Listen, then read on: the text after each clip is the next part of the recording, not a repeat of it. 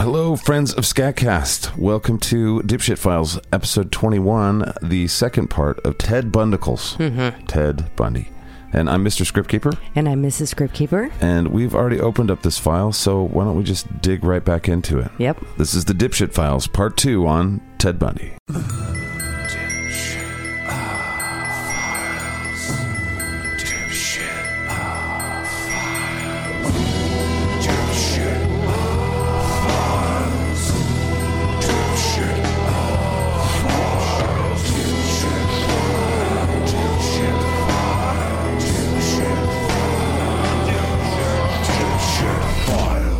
Dipshit Files. All right, so this is the final part on Ted Bundy, we think, and it is got a whole bunch of shit in it. Yeah. It's got some dark twists, and Yeah. so we'll have the friendly friends show up again this week to kind of lighten the mood if we can. But there's also a dipshit meter shakeup. Yeah, that occurs at the end of this episode. I thought that Ted Bundy might give our list a run, shake and it up a bit. He sure did. Yeah. We'll get to that at the end. But let's get right into Ted Bundy. The Dipshit Files presents part 2 of Ted Bundicles. So last week we covered Ted Bundy's early life, his early education, college education, and the beginning of his killing spree. We learned about his ridiculously failed attempts at romance and the depravity that began to emerge during that period of time. He's one of the sickest fucks. So we left off in September of 1974 with his first series of murders and 9 victims in Washington from January to July. And today we're going to move on to a second series of murders, and we find ourselves in Utah. But before we do, just a reminder that the friendly friends are there, just in case Ted Bundicles gets a little too... friendly friends are friendly as fuck. Hey, what you got there, Smiley the Unicorn? I've got this baseball bat. You better not swing that around. Oh, don't worry about it, Hugsy Bear. Oh no, you bashed Hugsy the Bear's brains out. Wow, that's a lot of blood. Let's roll in it. Wait, what? Yeah, so wholesome shit like that. Friendly friends have got your back. Please continue, Mrs. Scriptkeeper. In August 1974, Bundy was accepted into the University of Utah Law School, and he moved to Salt Lake City, leaving his long-term girlfriend Elizabeth Klopfer in Seattle. In September 1974, Ted Bundy moved into room number 2 at 565 First Avenue North in Salt Lake City. He had previously abducted and murdered at least 8 women in Washington and Oregon, though investigators think there were many more victims. While he called Klopfer often, he dated at least a dozen other women during this time. As he studied the first-year law curriculum, he was devastated to find out that the other students had some intellectual capacity that he did not. He found the classes completely incomprehensible, and he stated it was a great disappointment to him. A new string of homicides began the following month. So, dude took a month off. He's like, well, I'm not going to be able to do this, so fuck the world. Yeah. So the following month, a new string of homicides began, including 2 that would remain undiscovered until Bundy confessed to them shortly before his execution. Wow. On September 2nd, he raped and strangled a still unidentified hitchhiker in Idaho, then either disposed of the remains immediately in a nearby river or returned the next day to photograph and dismember the corpse. Eesh. There is a bit of confusion on the details in this case because, well, as we discussed in part 1 of this series, Bundicles is a liar. Bundicles, yes. Almost immediately after moving into the boarding house, he began murdering women and teenage girls in the Salt Lake City area. Yikes. The confirmed victims of Bundy up to this point had been college-aged women, but while living here, he shifted his focus to include high school and middle school-aged girls. Yikes. In total, during his stay at this house, he murdered at least 10 girls and women ranging in age from 12 to 26. Wow. He later admitted to bathing the bodies of some of his victims and applying makeup to them post-mortem. Fuck you, Bundicles. Bundy would also photograph the bodies of his victims. Of course he would. And he hid these photographs in the utility room of this boarding house. Nancy Wilcox was Bundy's first known victim in Utah.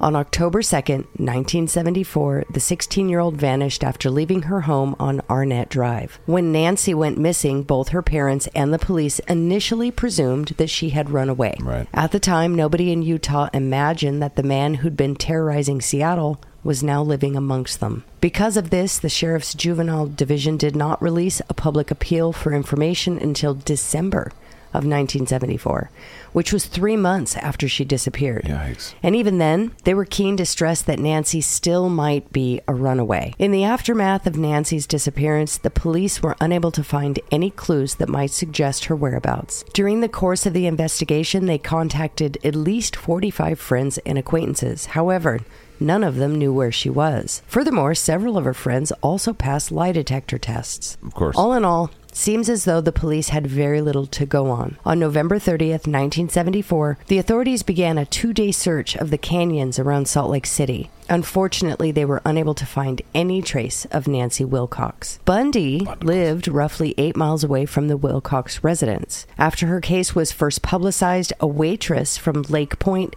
called the sheriff's office and reported that she had seen a girl matching Nancy's description at her restaurant.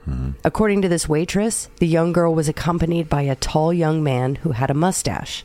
Afterwards, they left and drove away in a light-colored Volkswagen. According to her family members, Nancy mentioned an older guy who would come into her workplace and flirt with her. At the time, the 16-year-old was working at an Arctic Circle drive-in restaurant located only a mile and a half away from where Nancy lived. Before Nancy went missing, she told her cousin Jamie Hayden that she had met an older guy who was attending law school. However, she did not say anything else about this man. During an interview with Nancy's sister, Susie Nelson, she recalled a similar conversation. According to Susie, her sister became noticeably excited when she spotted this older guy driving past their house. She said something along the lines of, "Oh my gosh, that's the guy who's been coming into my work." Susie also recalls that on the day she went missing, Nancy left the house after having an argument with her father. If this was the case, then that might explain why the police were so reluctant to dismiss the theory that she had run away. Shortly before his execution in 1989, Ted Bundy confessed to the murder of Nancy Wilcox. During his interview with Salt Lake detective Dennis Couch, he stated that he was on a main roadway that was south of the University of Utah School of Law. According to Bundy, it was dark at the time and the lighting in the area was poor. When he spotted Nancy walking along the side of the road, he forcibly ushered, quote-unquote, ushered her into a nearby orchard. At that point, he restrained the 16-year-old, put her in his car, and then drove back to his apartment. At the time, there was an orchard 500 feet south of Nancy's house. In Bundy's confession, he claimed that he kept the teenager in his apartment for 1 day before he finally murdered her. What a nightmare. He did not say anything about knowing her beforehand, nor did he go into detail about the murder. During the interview, Bundy pointed out that he remembered Wilcox's case because it took a relatively long time for her name to actually appear in the newspaper, and this showed that he was paying close attention to news coverage about his crimes.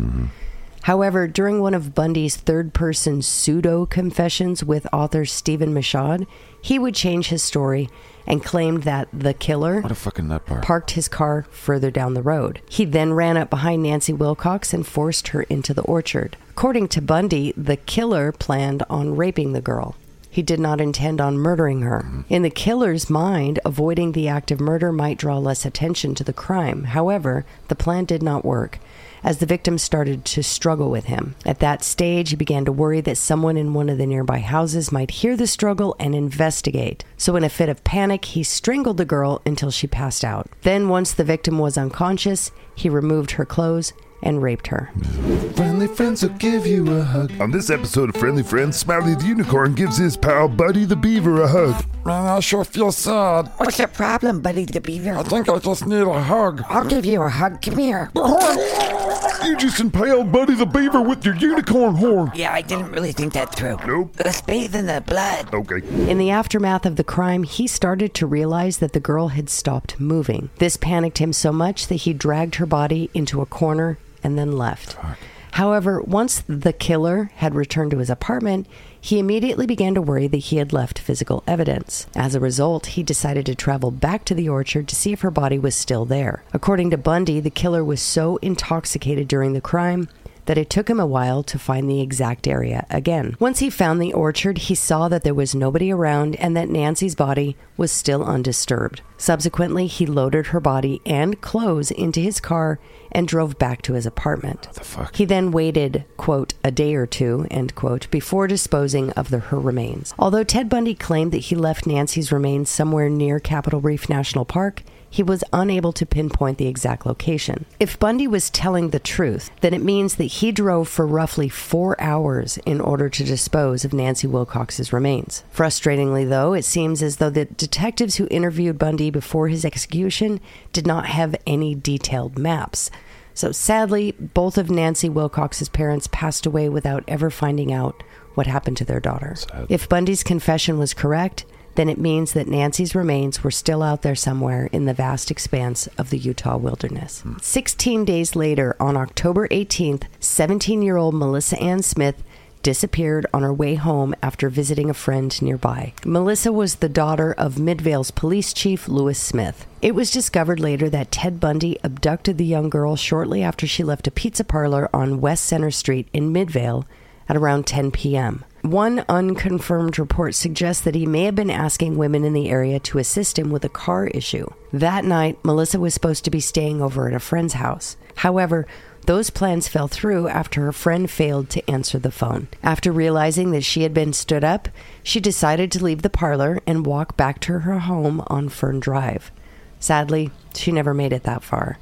At some point during her journey, it seems as though Bundy managed to intercept the 17-year-old and snatch her off the street. She was discovered 9 days later by deer hunters in nearby Summit Park, which was a mountainous area in Utah. She had suffered a savage beating and multiple skull fractures from a blunt object and had a stocking tied around her neck. 13 days after the abduction of Melissa, Laura Ann Amy would go missing. 17-year-old Laura had been at a cafe on Halloween night, but left alone around midnight. There were a number of conflicting reports about Laura Amy's whereabouts on the night of October 31st, 1974. However, almost all of them mentioned that she was at the Naughty Pine Cafe for a period of time. The cafe in question was situated at 130 West Main Street in Lehigh. Shortly afterwards, she decided to leave the cafe and hitchhike to Robinson Park. Well, that's not a good idea. A witness stated they saw Laura Ann at Robinson Park in American Fork at around midnight. This was the last known sighting of the young girl. That night, it seems as though she was constantly journeying from one place to the next. The most likely explanation for this was that she was a restless 17-year-old who was trying to find the best place to hang out. This was long before you could just text people and find out what they were doing. Because it was Halloween, it was likely that the groups of teenagers were socializing and partying in a various number of areas. Robinson Park is 3.2 miles away from the Naughty Pine Cafe. If Laura did walk the route by foot, then it would have taken her roughly an hour to do so. Due to the distance involved, it is plausible that she attempted to hitchhike back to Lehigh after she was finished at the park. By that time, it was getting late and the temperature in the area had dipped to about 45 degrees. If Ted Bundy did pull his Volkswagen Bug over to the side of the road and offer Laura a ride, she may have eagerly accepted his offer, and she was never seen alive again. Nearly 1 month later, on November 27th, two hikers spotted the 17-year-old's remains at the bottom of this creek bank in American Fork Canyon. That morning, two university students were out looking for fossils when one of them noticed Laura's naked body. It's terrible. She was lying face down about 10 meters from the interstate. A nylon stocking had been tightly wrapped around her neck. Fearing that the perpetrator might still be in the area, the pair immediately left the scene and drove to the nearest ranger station. During the investigation, it was determined that the young girl's killer had struck her over the head, raped her, and then strangled her to death. Following the brutal murder, the offender dumped her body down the side of an embankment. Just 8 days later, Ted would strike again. This disturbing timeline is clearly showing that Ted Bundy is beginning to spiral, with his attacks occurring closer and closer. On November 8th, 1974, Carol DeRanche was leaving a Murray, Utah shopping mall and heading to her car. A man approached her and identified himself as a police detective. Detective Bundicles. He told her that someone had broken into her car and she needed to check to see if any minor items were missing. After accompanying the stranger to her vehicle, she noticed nothing out of the ordinary, but began to feel uneasy about the encounter. She asked for identification, and the man flashed a police badge. Officer Bundicles. He then suggested that she take a ride in his car, a 1968 Volkswagen Beetle, Police issue. and ride to the police station so she could file a report. As soon as DeRanche settled into the man's car, he drove away, and she refused his suggestion to fasten her seatbelt. This was a move that might well have saved her life. Shit. The following quote is from Carol in an interview conducted years later. Quote, "He headed down a side street, and then he suddenly pulled over on the side of the curb up by an elementary school, and that's when I just started freaking out. What are we doing?" End quote. How terrifying. And then he grabbed my arm, and he got one handcuff on one wrist, and he didn't get the other one. And the one was just there dangling. I had never been so frightened in my entire life. I thought, my God, my parents are never going to know what happened to me. Despite Bundy carrying a crowbar and a gun, DeRanche was able to get out of the car. But DeRanche's fight for her life didn't end there. I was able to open the door on my side and get out, and then he came out after me over the seat, and we just fought outside of the car. Fuck. By the side of the road, Bundy tried to bludgeon her into submission. It was at this time that a car containing Wilbur and Mary Walsh approached them from the opposite direction. Oh, good. They slowed down to see what was going on. Oh, just pure evil shit. DeRanche, still hysterical, leaped into the passing vehicle. Bundy's pair of handcuffs still dangled from her wrist. It is important to note at this point that Ted had unknowingly dropped the handcuff key during his struggle with DeRanche. This would eventually become his first big blunder in his killing spree, and we'll cover that detail shortly. All right. On that same night, approximately 2 hours after his failed attempt with Carol, Ted would try again. Fuck you, Bundicles. Deborah Kent was born on March 12, 1957, to Belva and Harvey Kent. She had 4 younger siblings that she cared for deeply. She was even described as being a mother hen to her siblings. She was friendly and kind to all she met. When thinking of her future, she had dreams of being in a position that would help people. She'd mentioned possibly going into the social work field. An example given to demonstrate this helpfulness and kindness was that Deborah would routinely put quarters into expired parking meters to save perfect strangers from tickets. Nice. She was always thinking of others. In 1974, Deborah was 17 years old and living in Bountiful, Utah. On the night of November 8th, 1974, Deborah was attending a play at Viewmont High School with her parents. At 10:10 p.m., she left the school building as her parents had asked her to pick up her brother from a local skating rink. Oh, no. One witness claimed to have heard screaming around the time Deborah left the school building. Another claimed they saw a light-colored Volkswagen drive away from the school. When her parents exited the building to see that Deborah had not taken the car, they sounded the alarm and began the search for their daughter. Like so many other cases at the time, Deborah was initially considered a runaway, which, to be blunt, makes absolutely no sense. Why would anyone run away in the middle of an errand their parents sent them on? I mean, it doesn't make sense. Besides, Deborah had left everything she owned behind, including the car she had access to. So the runaway theory should probably have never been seriously considered. Right.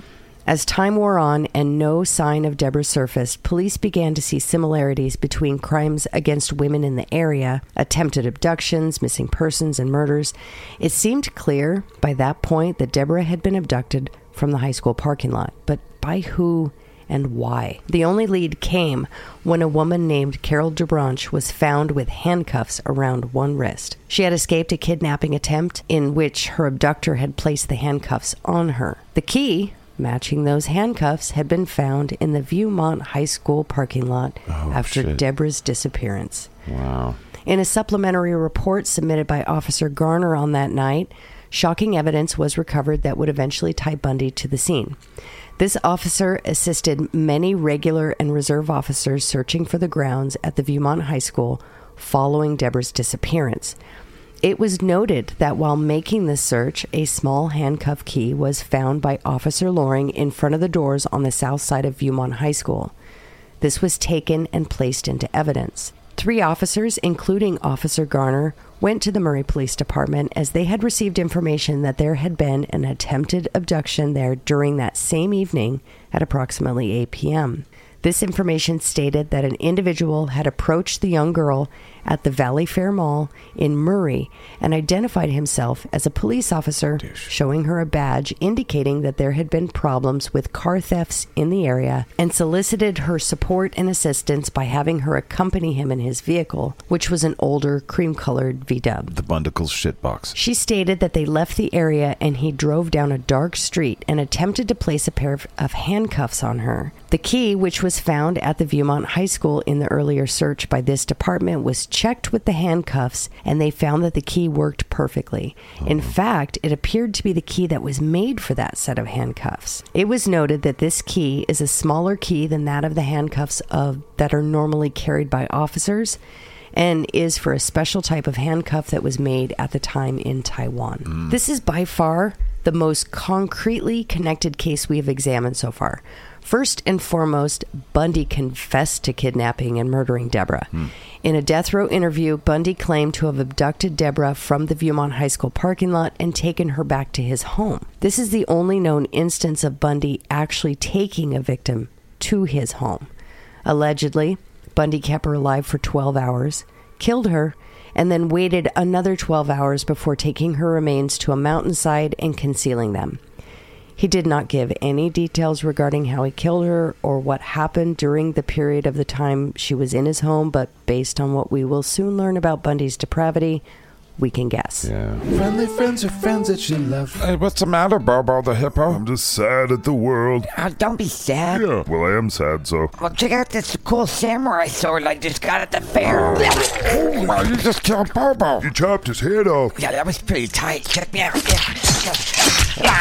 I'm sorry. In his confession, Bundy used an atlas to point out the area in which he had placed Deborah's remains. 10 bags of bones were recovered by searchers over a period of months in that area. In those many bags, only one bone was human. A single human patella bone would prove that Bundy had told the gruesome truth. That's a kneecap. That's a kneecap, yes. In 1989, DNA testing was not commonplace, and the bone was simply assumed to be Deborah's and then given to the family as a sign of closure. Wow. The family kept the bone, not knowing that the investigating agencies had not closed Deborah's case. Years later, though, in 2015, an officer going through the missing persons cases would realize that Deborah was still considered a missing person. During this time, they would discover that the family had never buried the patella, presumed to belong to Deborah. In an effort to close the case, DNA testing was conducted on the patella, and in 2015, the Kents got the definitive news that the bone did indeed belong to their daughter. So by the end of November 1974, there were growing concerns that a sexual predator was targeting young girls in the state of Utah. Teenagers Melissa Ann Smith and Laura Amy had both turned up murdered, and Deborah Kent was still missing from her high school in Bountiful. Furthermore, 18-year-old Carol DeRange had recently escaped from a kidnapping attempt at a shopping mall in Murray. Upon realizing that a worrying pattern was emerging, the Salt Lake County Sheriff's Office began to review all of their cases involving missing girls. However, at this point, Bundy decided to mix things up a bit and head over the border to Colorado. On Sunday, January 12th, 1975, Karen Eileen Campbell disappeared from the Wildwood Inn in Snowmass Village, Colorado, 400 miles southeast of Salt Lake City. Despite a widespread search of the inn and the surrounding area, the police were unable to find any trace of the missing 23-year-old. Karen Eileen Campbell was a registered nurse from Dearborn, Michigan. At the time of her murder, she was on vacation. Oh, no. Karen and her fiancé, Dr. Raymond Gadowski, were on a trip to Colorado with his son and daughter. Although Raymond was 9 years older than her, the couple were madly in love. Karen also had a great relationship with his children. During the trip, Gadowski was planning on attending a cardiology conference in Aspen. While he was attending seminars, Karen took the kids sightseeing. That evening, Karen, Raymond, and the kids were relaxing in the lounge of the Wildwood Inn when she decided to go up to their room to get a magazine. When Karen exited the elevator on the second floor, she saw a group of doctors who she recognized from the cardiology seminar. After saying hello and making polite conversation with them, she continued down the walkway towards her room. This was the last time anyone saw Carolyn Campbell. After this exchange, she simply vanished. As time continued to pass by, her fiancé Raymond started to wonder why she was taking so long. Soon after, his confusion turned into anxiety, and he began to worry that she had fallen and hurt herself. As a result, he decided to go upstairs and check on her. However, when he knocked on the door, Karen didn't answer. When Raymond retrieved a spare key from reception and entered the room, there was no sign of his fiancé. Furthermore, the magazine she went looking for was still in the room, and there were no signs that anything sinister had taken place. Fearing the worst, Raymond decided to call the Aspen Police Department and report Karen missing. The responding officers reassured Raymond that she would probably show up later on, after all the bars had closed. Raymond disagreed with their assessment. He knew that her disappearance was extremely out of character. At the time, she was suffering from the flu. She had also turned down the chance to drink cocktails while they were having dinner with friends. The idea that she had just run off to a bar or some party without telling him just didn't make any sense. That night, the responding officers called Karen's description out over the radio, and patrol cars kept an eye out for the missing woman. The next morning, Karen still had not returned. As a result, the police stepped it up a notch and decided to take a far more active approach. Throughout the day, officers questioned the hotel's guests and searched each room. However, this search turned out to be fruitless. Despite carrying out more than 100 interviews and probing every nook and cranny they could find, the police were unable to find any trace of Karen Campbell. Because she met Ted Bundicles. 5 weeks after Karen went missing, a local worker discovered a body less than 3 miles away from the Wildwood Inn. At around 9 a.m. on February 17th, Louise Oliver was driving along Owl Creek Road when she noticed that a number of birds were hovering around an area on a nearby snowbank. Upon realizing that something was attracting their attention, she decided to go investigate. After trudging roughly 8 yards through the snow, the worker recoiled in horror. Before her lay the naked body of Karen Campbell. Her frozen remains had been laying there for nearly 40 days. Peace. Following the discovery of Karen's remains, it took more than 24 hours for her body to thaw out. In the meantime, the pathologist had used dental records to positively identify her. According to the coroner's report, her skull sustained multiple heavy fractures. Her assailant had also slit her left earlobe with a sharp instrument. What? By all accounts, this was a brutal assault. After examining the contents of Karen's stomach, authorities were able to determine that her murder took place shortly after she went missing. Due to decomposition and animal destruction, it was physically impossible to determine whether or not her attacker had raped her. However, because her clothes were missing, detectives were pretty confident that they were dealing with a sex crime. They were also mindful of the fact that women had been disappearing in the nearby states of Utah and Washington. Right. In Anne Rule's book, The Stranger Beside Me, she claims that Karen's hyoid bone was broken. This is an injury that would suggest that she was strangled. However, I dug a little bit deeper, and according to the coroner's report, the victim's tongue, larynx, and hyoid bone were actually missing. What? Due to animal destruction. Yeah, so there's no way to know. That was just a random claim by Anne Rule, evidently. I see. Before his execution in 1989, Ted Bundy confessed to the murder of Karen Campbell. Although we do not know the exact details of the crime itself, we do know that Bundy admitted to doing his thing that night. The evidence also backs up his admission. On the day that Karen went missing, credit card receipts show that Bundy had purchased gas in the nearby town of Glenwood Springs, which is just 40 miles away from Aspen. Furthermore, the FBI analyzed his Volkswagen Beetle, and they discovered hairs that were microscopically similar to the hairs on Karen's head. Bundy confessed that Karen wasn't his first target. Bundy stated he was hobbling along the side of the pool on fake crutches and pretending to struggle with a pair of ski boots that he was carrying. Like a cunt. However, in this case, his first choice target completely ignored him. She did not reach out and offer him any help, and that decision almost certainly saved her life. Fuck. After a couple of minutes passed by, Karen spotted Bundy from the balcony on the second floor. From her perspective, a grown man with crutches was struggling out in the cold. Like a cunt. Feeling pity for him, she decided to call out to Bundy and ask him if he needed any assistance. Bundy, who clearly sensed the opportunity, said yes. At that stage, Karen took the elevator down to the first floor and walked out to the pool area. Once she arrived, Bundy asked her if she could help him carry his ski boots to his car. Although some hesitancy may have crept into Karen's mind about accompanying a complete stranger out into the parking lot, I'm sure it did. She was in a very awkward position. She already offered. She had already offered this man help. Yeah. and journeyed down from the second floor. Shit. As a result, she may have found it too difficult to back out and say no. Preying on politeness. That's just awful. As soon as they reached his car, Bundy acted quickly. According to his confession, he struck her over the head with his ski boots. Fuck you, Bundicles. And then pushed her into the vehicle. At the time, it was late in the evening and the parking lot was completely dark. Judging by his previous abductions, it's also likely that he parked his Volkswagen Beetle in a strategic spot as far out of the way as possible. Like a cunt. I'm sorry, that's all I have this episode. According to the coroner's autopsy report, there was a slit on Karen's left ear. Yeah, what happened? It is possible that this slit was caused by a metal piece on one of his boots.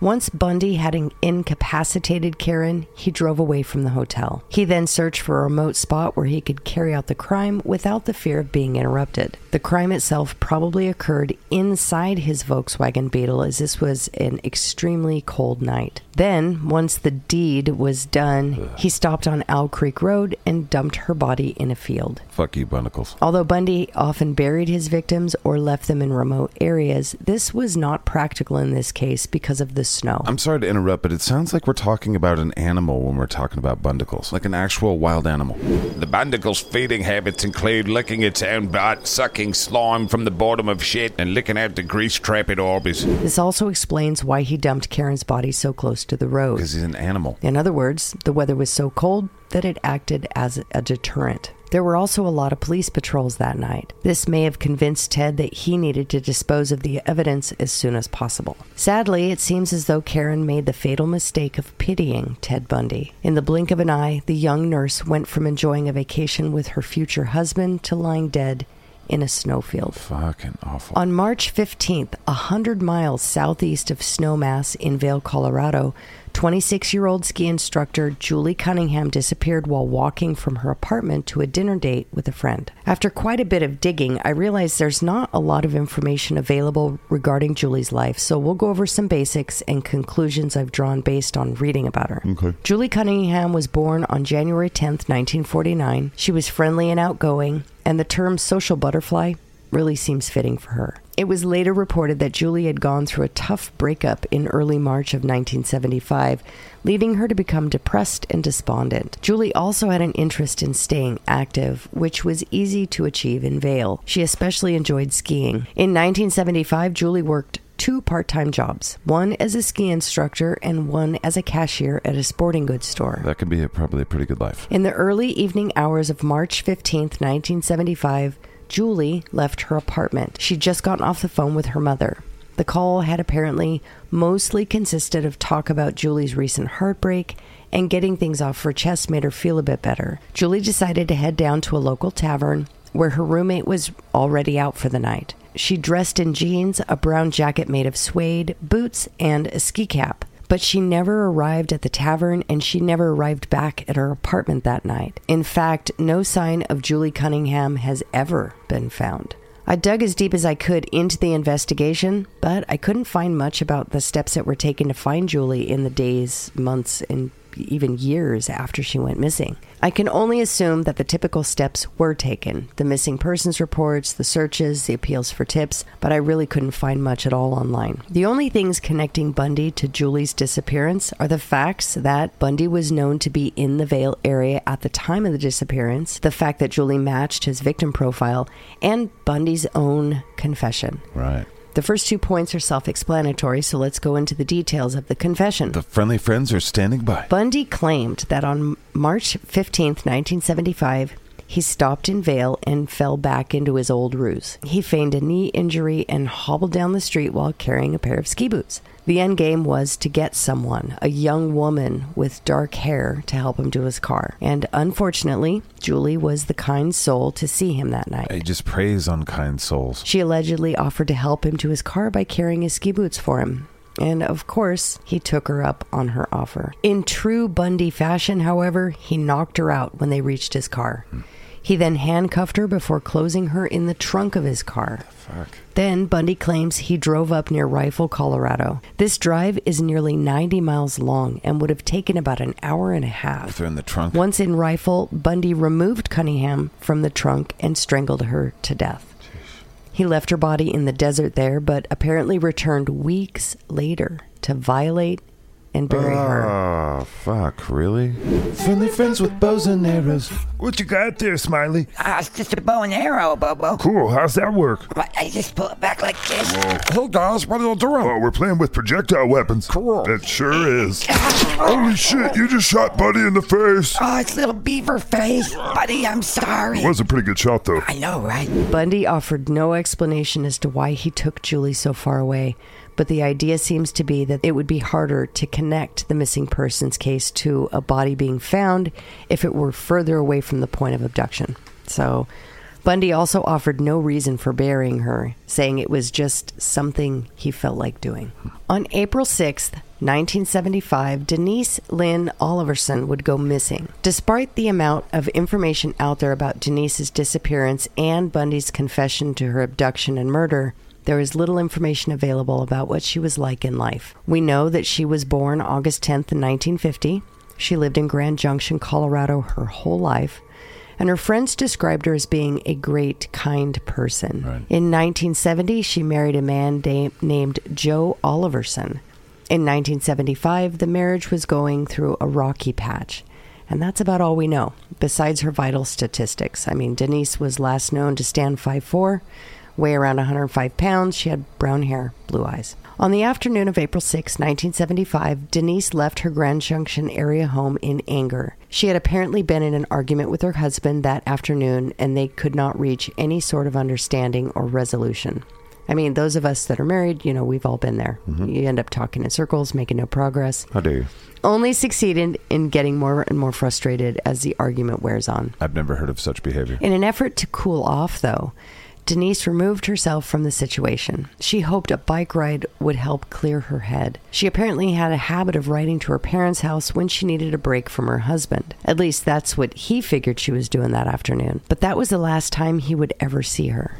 Wearing a green long-sleeve shirt with jeans and sandals, riding her yellow 10-speed bike away from him. Denise was reported missing on April 7th when her husband called her parents to see if she was planning on coming home, only to find out she'd never made it to their house in the first place. Of course. Police seemingly jumped into action, mapping out Denise's most likely route and searching the roadside along it. Their search was fruitful. Her bike was discovered only a block from her home beneath a viaduct. Her sandals were found alongside the bike, almost as if someone had tossed both items beneath the viaduct so they could not easily be spotted from the road. This all but confirmed the idea that foul play was involved in Denise's sudden roadside disappearance. Unfortunately for Denise's family, the leads began and ended with that discovery. They were forced to sit back and watch as the case grew cold. There didn't seem to be any reports or any tips or leads until Bundy confessed on death row in 1989. Oh, wow. Again, there were two parts here to link Bundy to Denise's disappearance. First, investigators discovered gas receipts that placed Bundy in the Grand Junction area on the day that Denise disappeared. On April 4th, 1975, he purchased gas in Golden, Colorado. On April 5th, he was at a gas station in Silverthorne, and then on April 6th, he visited Grand Junction. This was the exact same day the 24-year-old went missing. And second, of course, Bundy confessed to her abduction and murder. According to Bundy, he somehow got her into his car and strangled her to death. He then drove about 5 miles west of Grand Junction, which would have put him near the Utah border. He claimed to have placed Denise's body into the Colorado River. This is a point to be emphasized because Bundy typically either placed his victims in the wilderness or buried them. Like an animal. This evidence, coupled with his confession in 1989, led authorities to believe that Bundy was almost certainly behind the disappearance of Oliverson. Bundy's frequent stops at gas stations make a lot of sense if you consider the distance involved. During his 5-day-long road trip across the state of Colorado, he traveled at least 1,035 miles. That's a lot of miles. During his trip to Golden... He's hauling ass. Yeah. During his trip to Golden, it's speculated that he returned to the body of Julie Cunningham, whom he murdered on March 15th. Yuck. Yeah, Denise's remains have not yet been discovered. Exactly 1 year from the abduction and murder of Roberta Kathleen Parks from Corvallis, Oregon, Bundy abducted a 12-year-old girl from her school. Oh, fuck you, Bundicles. Lynette Dawn Culver was born on July 31st, 1962 in Renton, Washington. I couldn't find her mother's name, but we know her father was named Edward. Lynette was the youngest of 3 children, though one of the children passed away before Lynette was even born. The Culver family moved to Pocatello, Idaho in 1967 when Lynette was only 5 years old. By all accounts, she was a happy child who had no known issues. She was a little shy until she was comfortable with someone, and she had a good relationship with her parents and her older sister. In 1975, she stood around 5'2" and weighed about 110 pounds. She had brown hair and hazel eyes, and she was in the 7th grade at Alameda Junior High, where she maintained good grades and had a budding social life. The only negative thing that I came across in my research is that Lynette had been known to occasionally skip school. I did that constantly. On May 6th, 1975, Lynette left Alameda Junior High during her lunch break. She hadn't mentioned having any plans to leave school to anyone that we know of, though this is not necessarily strange, as Lynette had a habit of cutting class. There's just such better things to do. It is not known where she went that afternoon, but a few hours later, she was seen getting on a bus at Hawthorne Junior High School. The 2 middle schools are just over a mile away from each other for reference. The bus was headed to Fort Hall, roughly 10 miles north of Pocatello. It is unknown why Lynette would have been headed to Fort Hall, but this is the last substantiated sighting of Lynette. She was last seen wearing a burgundy jacket with a fur hood, a red checkered shirt, and jeans. The investigators initially, and well, this will come as a shock to precisely no one, Nobody considered Lynette a runaway.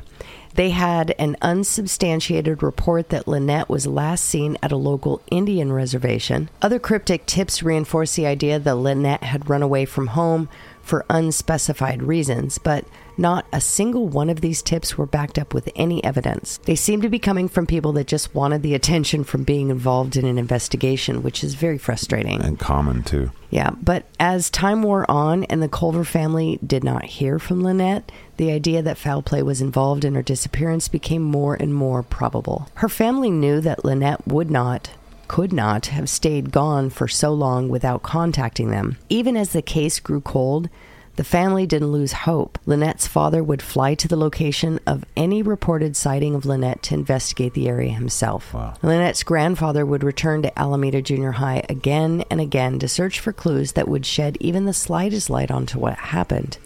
They never, ever gave up on her. So the one thing connecting Bundy to the disappearance of Lynette Culver is his confession. He claimed he drove to Pocatello, Idaho with the intention of finding a young woman to murder. He came across Lynette at some point and abducted her. He then claimed to have taken her to a hotel room where he raped and drowned her. He then drove to the nearby Snake River where he disposed of her body. While Bundy didn't know the name of his victim, Lynette's missing persons case was the only one from Pocatello that fit Bundy's description. He claimed to have known that his victim's family had recently moved across Pocatello, which is not something that somebody who hadn't spoken to Lynette or the family would have known, unless they had been observing the Culvers for an extended period of time.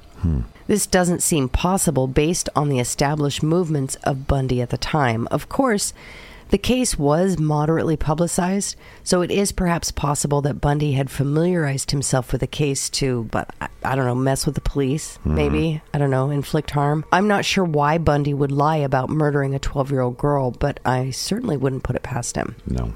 Bundicles the liar. Yes. Cunty McBundicles. Even though Bundy confessed to Lynette's abduction and murder, the case is far from wrapped up. No sign of Lynette has ever been found, and her family struggles to find closure without concrete proof of her moving on. In mid-May, 3 of Bundy's Washington State DES co-workers, including that secret girlfriend of his, Carol Boone, visited him in Salt Lake and stayed for a week in his apartment. He subsequently spent a week in Seattle with Elizabeth Klopfer in early June, and they discussed getting married the following Christmas. Yikes. Again, Klopfer made no mention of her multiple discussions with authorities in King County and Salt Lake County. Bundy disclosed neither his ongoing relationship with Boone nor the concurrent romance with a Utah law student known in various accounts as Kim Andrew or Sharon Auer. So he may have been even dating. Did he ever sleep? I don't know. The guy's insane. His wiener never slept. So Bundy would strike again just 6 weeks later, this time in Provo, Utah. Again, there isn't a lot of information about Susan Curtis online. We have no information about her childhood or her family, but she was born on May 18th, 1960. We know her mom's name was Marilyn and that she had a sister. We know that Susan went by Sue in her personal relationships, and based on what we know about her activities, she was very determined and responsible. For example, she rode her bike 50 miles from Bountiful to Utah to attend the youth conference that she disappeared from. Jeez. She was very athletic and involved in extracurriculars at Woods Cross High School. Though there were some reports of Sue having run away from home in the past, she seemed relatively happy and always returned home of her own accord. In 1975, she was 15 years old. She stood 5'7" and weighed about 120 pounds. She had brown hair and hazel eyes. She had pierced ears and also had braces at the time of her appearance, and that's all we really know about Sue. As I just shared, Sue had ridden her bike from Bountiful to Provo, Utah, to attend a conference at Brigham Young University. June 27th, 1975 was the first day of the conference. She attended a formal ball that night, which was meant to kick off the conference activities. She was dressed for the occasion in a floor-length yellow dress. She was last seen departing the party after telling some friends she wanted to go back to her room and brush her teeth. Her room was about a quarter mile away from the hall in which the party was held, and it's not known for sure if she made it back to her room, though the toothbrush was dry and clearly had not been used when the investigators arrived to search for signs of Sue. The investigation was seemingly taken seriously once Sue's disappearance was noted, which is a surprising change of pace. Thank goodness. Yeah. I feel the need to point this out after having so many cases considered runaways right off the bat. And Sue did have a history of leaving home unannounced, running away, but that didn't stop investigators from taking the disappearance seriously. And this is likely due to the fact that at this point, there was a stream of missing young women in Utah, and investigators knew that the cases were likely linked, and they had no time to waste. Newspaper articles issued calls for information and encouragement for those with information to report their tips to the Brigham Young University Security Office. The only sighting that surfaced was from a professor at BYU who claimed Susan was at the back of his classroom attempting to sell a textbook. What? Though he did identify Susan from a provided photo, the sighting is highly contested. This was seemingly the only lead investigators were able to find, and it led nowhere. The case eventually grew cold, and it remained that way all the way up until 45 minutes prior to Bundy's execution, Jesus. when he confessed to abducting and murdering Sue. Damn. And this is another one of those maddeningly vague Bundy confessions. Right. He confessed to taking a young girl from the BYU campus in early June 1975. He then was given maps to identify where he had hidden her remains. Bundy pointed to a random spot just south of Price, Utah, which is about 60 miles southeast of Provo. He was detailed in giving directions to the burial site, but details of the abduction and actual murder were not offered. Sue's murder was one of the last Bundy confessed to before heading to the electric chair. After the confession, investigators in Utah followed those detailed directions to the supposed site of burial armed with metal detectors, as Sue had braces at the time of her disappearance. Even if she were buried, the metal detectors would have picked up on them. Unfortunately, nothing was found at that site or anywhere else. The location of Sue Curtis's remains remain unknown. In Washington state, investigators are still struggling at this point to analyze the Pacific Northwest murder spree that had ended as abruptly as it begun. In an effort to make sense of an overwhelming mass of data, they resorted to the then innovative strategy of compiling a database. They used the King County payroll computer, a huge primitive machine by contemporary standards, but the only one available for their use. After inputting the many lists they had compiled of classmates and acquaintances of each victim, Volkswagen owners named Ted, known sex offenders, and so on. They queried the computer for coincidences. Out of thousands of names, 26 turned up on 4 lists. One was Ted Bundy, i.e. Cunty McBundicles. Detectives also manually compiled a list of their 100 best suspects, and Bundy was on that list as well.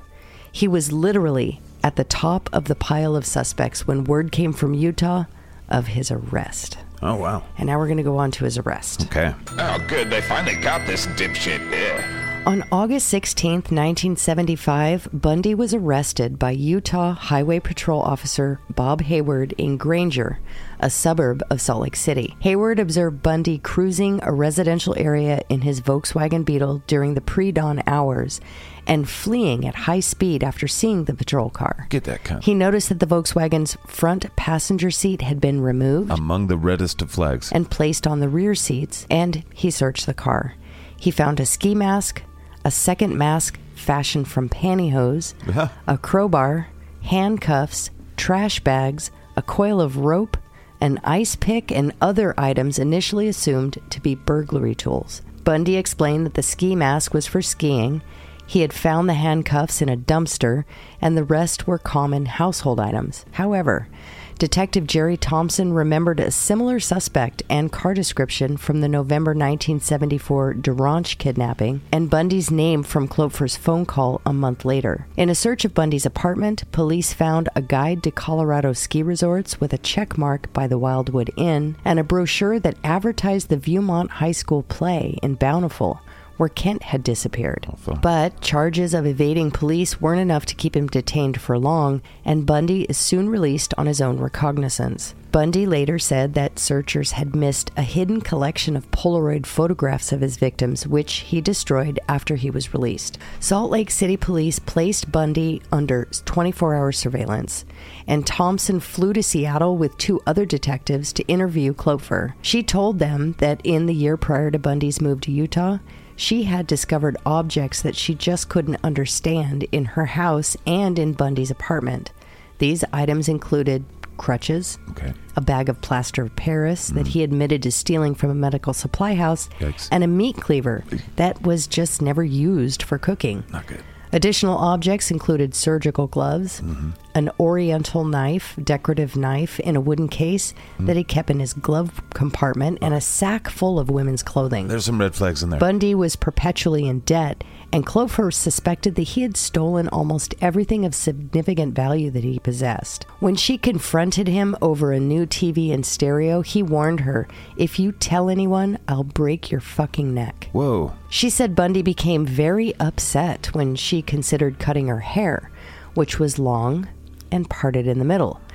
She would sometimes awaken in the middle of the night to find him under the covers with a flashlight examining her body. Okay, pretty creepy. He kept a lug wrench taped halfway up the middle in the trunk of her car, which was another Volkswagen Beetle, which he often borrowed, and he kept this for protection. What? Yeah. I guess he had a protective lug wrench with tape on it. Okay. The detectives confirmed that Bundy had not been with Klopfer on any of the nights during which the Pacific Northwest victims had vanished, nor on the days Ott and Naslund were abducted from the Lake Sammamish State Park. Shortly thereafter, Klopfer was interviewed by Seattle homicide detective Kathy McChesney and learned of the existence of Stephanie Brooks and her brief engagement to Bundy around Christmas in 1973. Terrifying. In late August or early September 1975, Bundy was baptized into the Church of Jesus Christ of Latter-day Saints, although he was not an active participant in services and ignored most of the church's restrictions. Yeah. Obviously. My lord Satan, I brought the file. Now, tell me more about this Ted Bundy. He fucked corpses. Right, but how was he as far as following Christian doctrine? He ignored most of the Christians' restrictions. Good. He would later be excommunicated by the LDS Church when his terrible crimes were made public. When asked his religious preference after his arrest, Bundy answered Methodist. Really? The religion of his childhood. Nailed it. In September, Bundy sold his Volkswagen Beetle to a Midvale teenager. Utah police impounded it, and FBI technicians dismantled and searched it.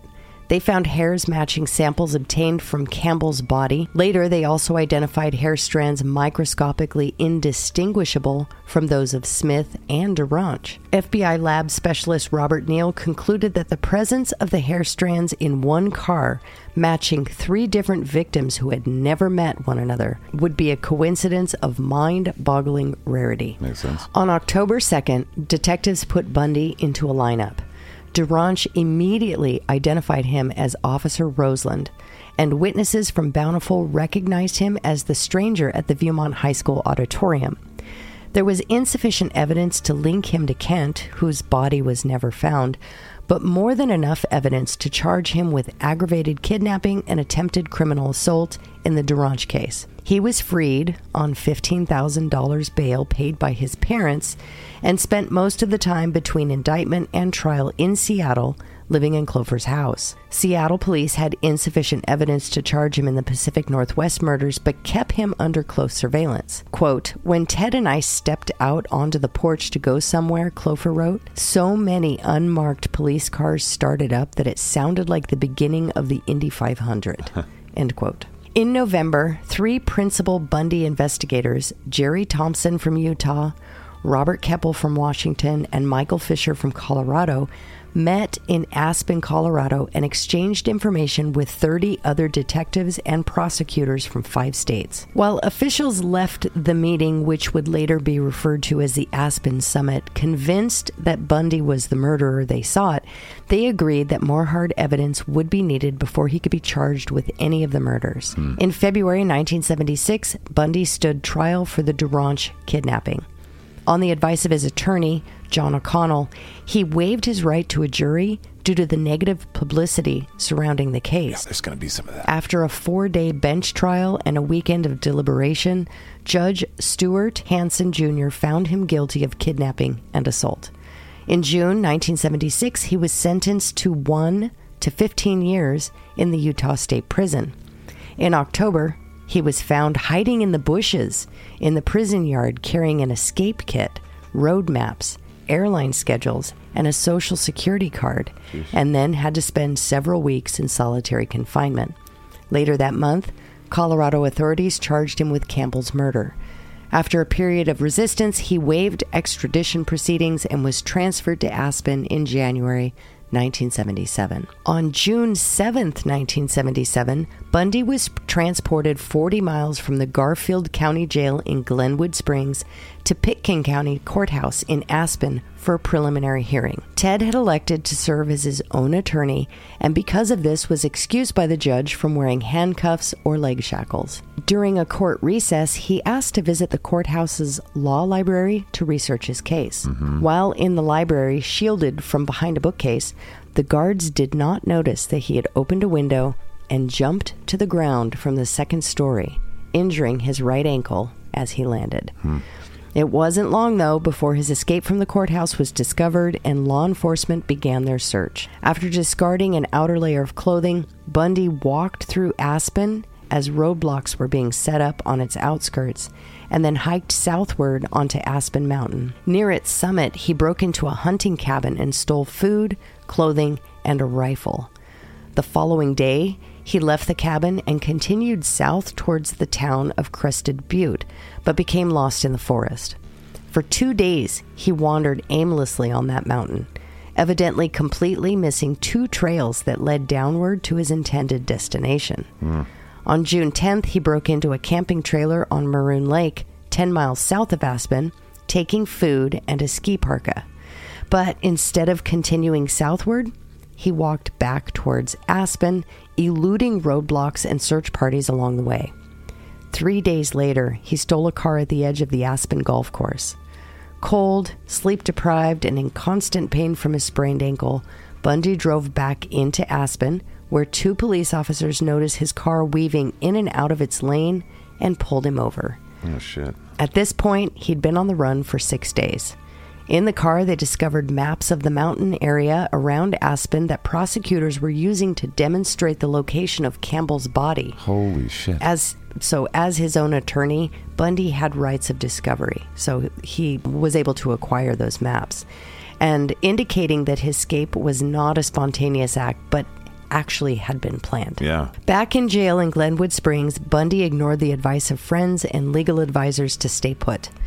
The case against him, already weak at best, was deteriorating steadily as pretrial motions consistently resolved in his favor, and significant bits of evidence were ruled inadmissible. A more rational defendant might have realized that he stood a good chance of acquittal, and that beating the murder charge in Colorado would probably have dissuaded other prosecutors. And with as little as a year and a half to serve on the DIPSH conviction, had Ted persevered, he would have been a free man. Instead, Bundy assembled a new escape plan. Of course he did. What a dipshit. Dipshit. Dipshit. He acquired a detailed floor plan of the Garfield County Jail and a hacksaw blade from other inmates. Shit. And accumulated... How'd they get it in there? I don't know. I hid this up my butt. All right. What you got up in there, Robbie Bob? I got a jar of Mama's potato salad with the raisins in it. You got a hacksaw? Do I got a hacksaw? Of course I got a hacksaw. Yikes. Yeah. And he had accumulated $500 in cash, smuggled in over a 6-month period. In a butt. He later said by visitors, Boone in particular. Visitors' butts. In visitors' butts. Yeah. During the evenings, while other prisoners were showering, he sawed a hole about 1 square foot between the steel reinforcing bars in his cell's ceiling, and having lost 35 pounds, was able to squeeze through it into the crawl space above. Like a cunt. In the weeks that followed, he made a series of practice runs exploring the space. Cunt-like. Multiple reports from an informant of moving within the ceiling during the night were not investigated.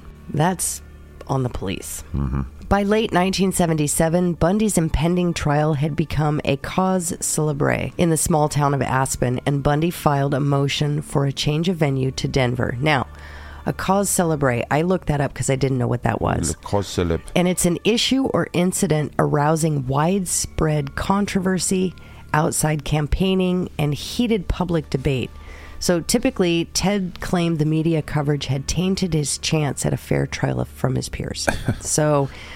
And they agreed. You know, they moved him. They're probably right, yeah. Still On December 23rd, the Aspen trial judge granted that request, but to Colorado Springs, where juries had actually historically been hostile to murder suspects. Good. On the night of December 30th, with most of the jail staff on Christmas break and nonviolent prisoners on furlough with their families, Bundy piled books and files in his bed, covered them with a blanket to simulate his sleeping body, and climbed into that crawl space. Fucking bundicles. He broke through the ceiling into the apartment of the chief jailer, who was out for the evening with his wife. Oh, shit. Changed into street clothes from the jailer's closet. Oh, shit. And just walked out the front door to freedom. Wow. Well, he's still cunty McBundicles to me. After stealing a car, Bundy drove eastward out of Glenwood Springs, but the car soon broke down in the mountains on Interstate 70. A passing motorist gave him a ride into Vail, 60 miles to the east. Didn't watch the news, huh?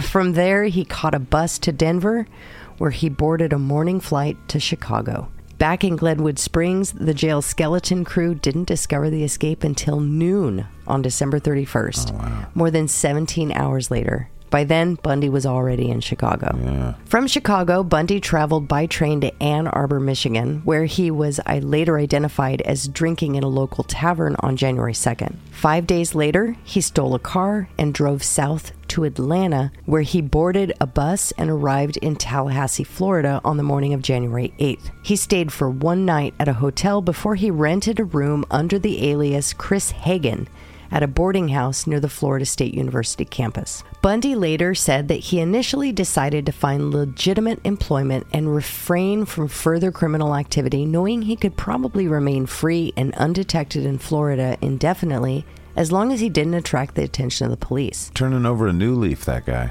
But he gave up on this idea after one job application at a construction site when he was asked to produce identification. Fuck leaves, especially new ones, and also turning them. He reverted back to his old habits of shoplifting and stealing money and credit cards from women's wallets left in shopping carts at local grocery stores. Wow. He didn't want to have to prove who he was. Cunty McBundicles. After traveling across a number of states, Bundy reached Tallahassee, Florida, where he tried to lure a woman at a local bar.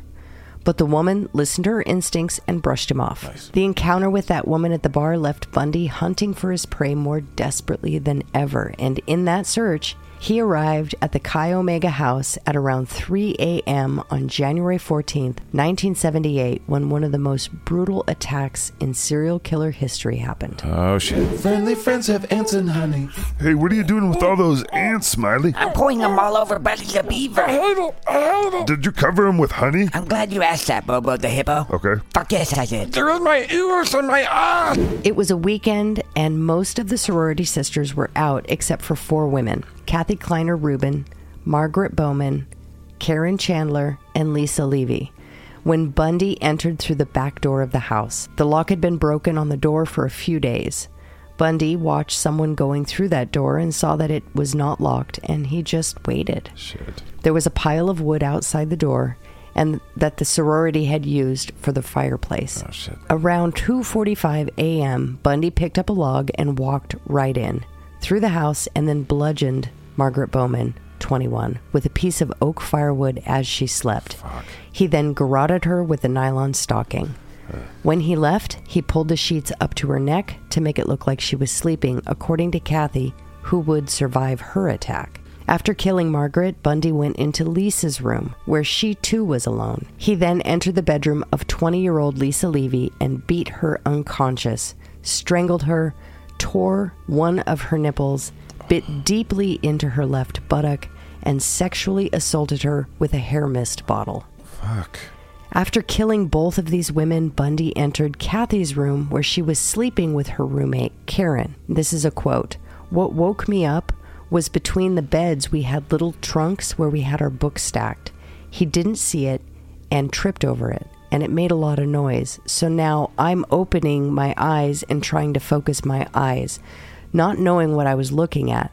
And there was a dark shape, a dark figure that I couldn't make out. The very next moment, Bundy attacked Kathy with a log." This is another quote. "I saw his arm raise up and then he hit me. He brought it down and hit my face with such force that it shattered my jaw. It cut my cheek right open and you could see the inside of my mouth," she says. End quote. Ted then turned towards her roommate Karen, hit her, and rendered her unconscious. According to the authorities, Bundy had no intention of leaving behind a survivor, so when he heard Kathy moaning in pain, he turned towards her and hit her again. But as luck was on her and her roommate's side, a car light lit up the bedroom, making Bundy freeze and run. Quote, "When the light showed up in our room, he left. I stayed there, crunched in a ball, because I thought he would come again. I thought he would come back and attack me again, and that's when I was scared," Kathy said. End quote. Jeez. After the attack, one of the sorority sisters found a blood-covered Karen standing in the hallway. Another quote. "They came into the room, turned on the light, and that's when they saw me in my bed, bloodied. They called 911. I was in and out of consciousness. I saw one officer, and that made me feel so safe because I was sure that person was not going to come back." End quote. Bundy escaped, but not before being seen by sorority sister Nita Neary, who came through the back door and saw Bundy as he was exiting the sorority house. Tallahassee detectives determined that the 4 attacks took place in a total of less than 15 minutes, within earshot of more than 30 witnesses who heard nothing. Damn. After leaving the sorority house, Bundy broke into the basement apartment 8 blocks away and attacked Florida State University student Cheryl Thomas, What the fuck? dislocating her shoulder and fracturing her jaw and skull in 5 places. She was left with permanent deafness and equilibrium damage that ended her dance career. On her bed, police found a semen stain and a pantyhose mask containing 2 hairs similar to Bundy's in class and characteristic. On February 8th, Bundy drove 150 miles east to Jacksonville in a stolen Florida State University van. In a parking lot, he approached 14-year-old Leslie Parmenter, the daughter of a Jacksonville Police Department chief of detectives, identifying himself as Richard Burton from the fire department, but ran when Parmenter's older brother arrived and confronted him.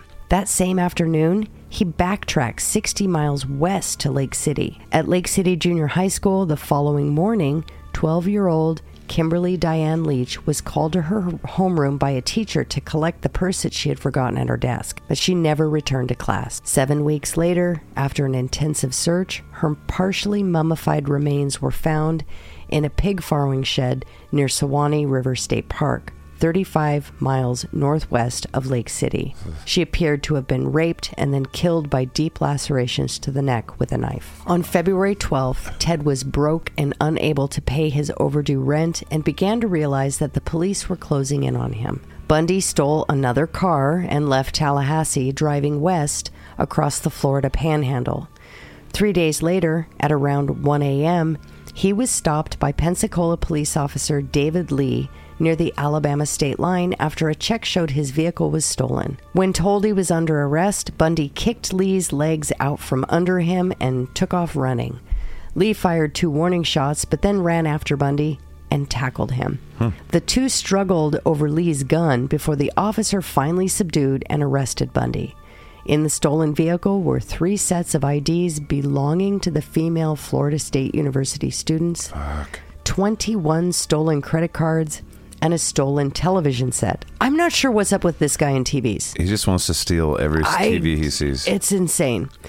Also were found a pair of dark-rimmed non-prescription glasses and a pair of plaid slacks, later identified as the disguise worn by Richard Burton from the fire department in Jacksonville. As Lee transported his suspect to jail, unaware that he had just arrested one of FBI's 10 most wanted fugitives, he heard Bundy say, quote, "I wish you had just killed me." Fuck you, cunty McBundicles. Following a change of venue to Miami, Bundy stood trial for the Chi Omega homicides and assaults in June of 1979.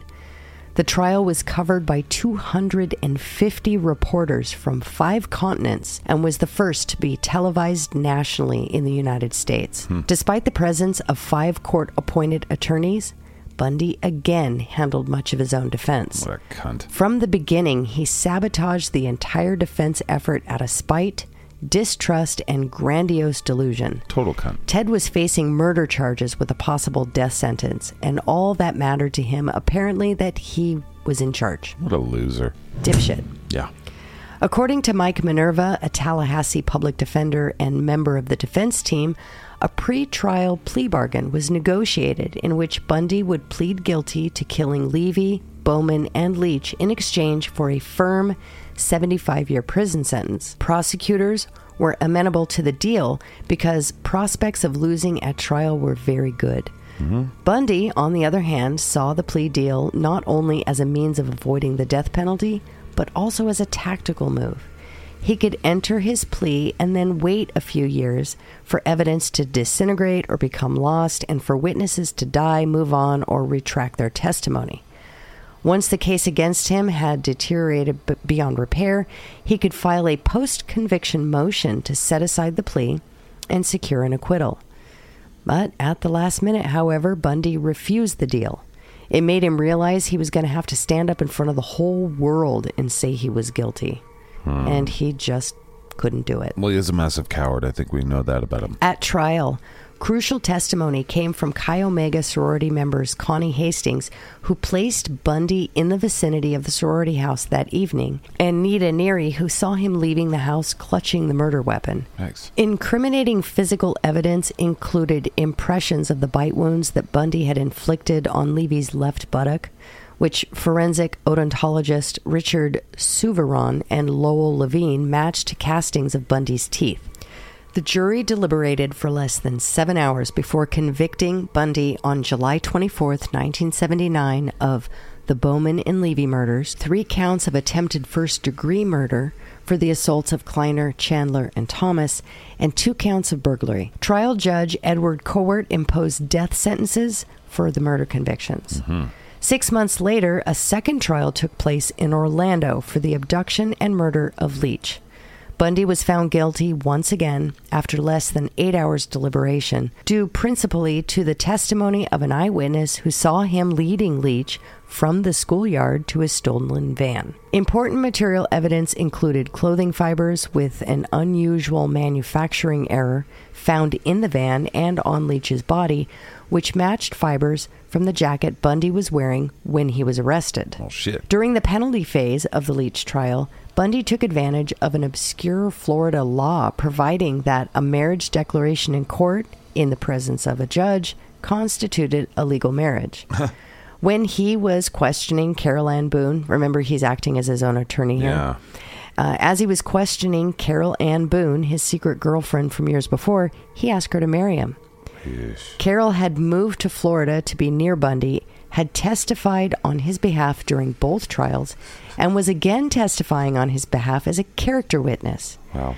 She then accepted his proposal, and Bundy turned and declared to the court that they were now legally married. Weird. On February 10th, 1980, Bundy was sentenced for a third time to death by electrocution. As the sentence was announced, he reportedly stood and shouted, "Tell the jury they were wrong." No, we won't be doing that. This third death sentence would be the one ultimately carried out nearly 9 years later. Perhaps the most fascinating part of Bundy's Florida trials were his own post-sentence comments, as well as Judge Court's remarks, which have actually gone viral since that Netflix documentary. I don't know if our listeners are familiar with it. I'm sure some of them are, yeah. I watched it, and it's very interesting. But the name of it is Conversations with the Killer, the Ted Bundy tapes. When that came out, upon hearing his sentence, Bundy said, quote, "I'm not going to ask for mercy, for I find it somewhat absurd to ask for mercy for something I did not do.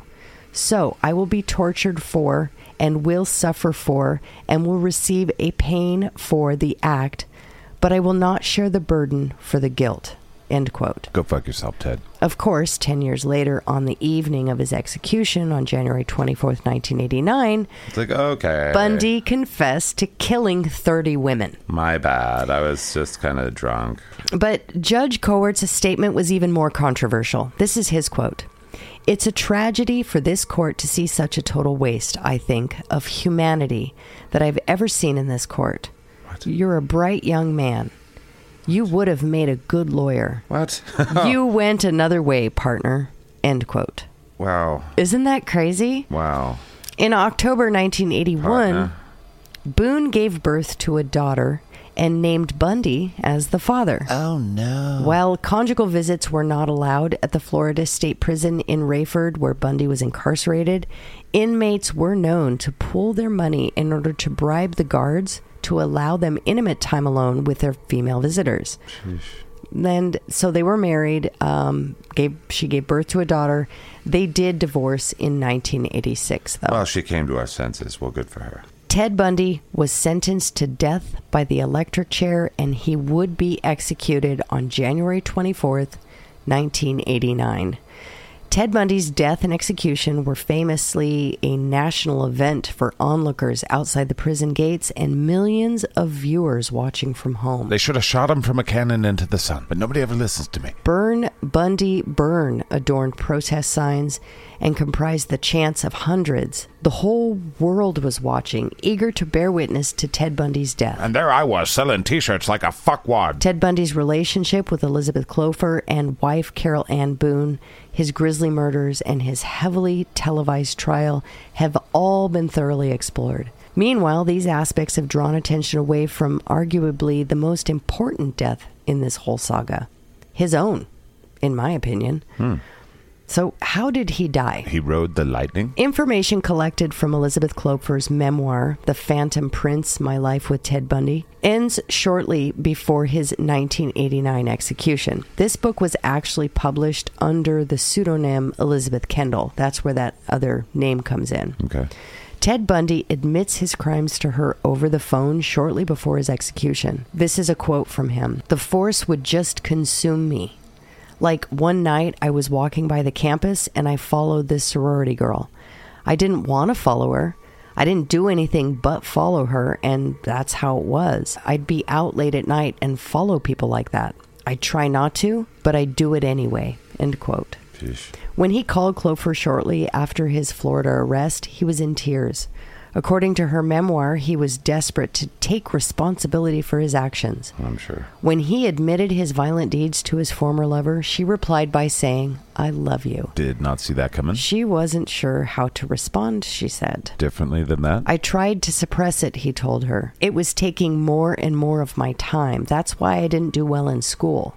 My time was being used trying to make my life look normal. But I wasn't normal. You were a waste of carbon. Like many death row inmates across the United States, Ted Bundy spent years in prison before his inevitable execution. Some say Ted Bundy was part of the inspiration for the Hannibal character in Silence of the Lambs. We've heard that a few times. During this time, Ted actually assisted investigators during their search for the Green River Killer.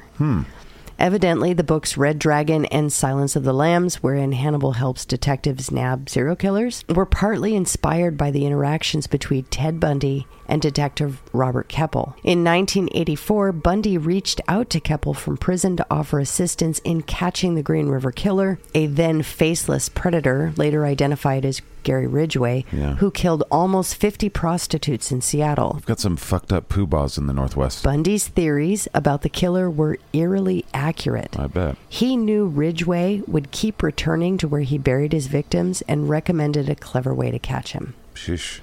Keppel also suspected that Bundy's guesses about the Green River Killer were largely a projection of himself. Yes. However, Bundy also saw himself in Keppel because they were both hunters of humans. Fellow sportsman. His respect for the detective prompted him to open up about his own crimes. Bundy eventually exhausted all of his appeals, and the final convictions ultimately convinced him to confess. Though he admitted to a staggering 30 murders, experts still believe the body count was much, much higher. But on the eve of his execution in 1989, he finally confessed to his deeds. True to his slick-talking and articulate nature, Bundy wound up providing graphic details about the violent sexual nature of his many murders. This is a quote. "When he said he was clearing his soul at the end, he wanted me to know that he practiced necrophilia," FBI agent Bill Hagmeyer says. Bill had spoken to Ted several times in the weeks leading up to his execution. Quote, "That was something he never talked about, even in the third person before that. You know, the truth is terrible." End quote. The truth is, in addition to raping and murdering at least 30 women, Bundy also sexually violated many of their corpses after ending their lives. Severed some of their heads and positioned their bodies in disturbing poses. Friendly friends are... Oh, fuck, they're not coming. Newly released information shows FBI investigators examining the body of one of Bundy's victims, and they point to post-mortem mutilation to the breast area. But while Bundy didn't directly mention his necrophilia earlier during his incarceration, he had dropped hints to Michaud during their conversations about what might motivate a murderer to partake in such heinous acts in the third person. So those third person pseudo confessions. Right. Yeah. Dipshit. Perhaps this person hoped that through this violent series of acts, if with every murder leaving a person of this type hungry, unfulfilled, would also leave him with the obviously irrational belief that if the next time he did it, he would be fulfilled, Bundy said, and the next time he did it, he would be fulfilled. I wonder what's filling him now. Hey, what is it, Satan, my lord? Well, Azazel, I've been getting lots of letters from people. Yes. Requests, really. I see. And the main request is they want me to shove more hardcore things up Ted Bundy's ass. Oh, I got you, fam. In his 2014 book, Why We Love Serial Killers, The Curious Appeal of the World's Most Savage Murders, author and professor Scott Bond touched on the mindset that drove Bundy's post-mortem acts by including a devastating quote from the man himself. Quote, "When Ted Bundy was asked why he took Polaroid photos of his victims, he said, 'When you work hard to do something right, you don't want to forget it.'" Wow. Yeah. And thanks to his actions, the American public will also not soon forget Bundy's reprehensible actions. Bundy was unsettling on many levels, and the way he behaved towards corpses made his crimes all the more disturbing. When asked by psychologist Al Carlisle about his necrophilia, Bundy explained that he wanted to possess the essence of the victim. Why his urge to possess people took such a ghastly form is anyone's guess, but neuroscientist Jack Perment had a pretty intriguing idea. Based on records featured in Conversations with a Killer, the Ted Bundy tapes, Pement concluded that Bundy's acts were rooted in a desire for intimacy. Took a wrong turn somewhere. Specifically, he suggested the killer was trying to recreate the closeness he lost after a traumatic breakup with his girlfriend Diane Edwards. Wow. That very, very first one. I remember that, but that's just so ridiculous. Get over it. Bundy placed their relationship on a pedestal, idealizing Edwards' looks and the time they had spent together. He later felt that a corpse could be anyone he wanted them to be. Bundy enjoyed watching his victims decompose. In some instances, he apparently shampooed their hair and painted their fingernails during the decomposition process. Dude. Bundy also kept the heads of 12 of his victims. He decapitated them with a hacksaw, then washed their hair, applied makeup to them, and engaged in sexual acts with the skulls. Perhaps in some twisted, sadistic way, he viewed his victims as romantic partners who couldn't leave him. After these shocking and horrifying confessions, the time had finally come. But not before Ted's last meal and a citizens' celebratory tailgating event outside the prison walls. Okay, that's kind of weird. On his last night alive, Ted Bundy called his mother twice. As hundreds set up camp outside to drink beer, howled chants for the killer to burn, and bang pans together in a feverish hurrah, it was time for his last meal. A bowl of chicken poop. Seemingly unenthused about dinner, Bundy refused to pick something and was given the standard concoction: steak, eggs, hash browns, and toast. Fuck, that last meal sounds pretty damn good. Can it be garlic bread? With nerves and anxiety likely coursing through his body, he didn't even pick at it.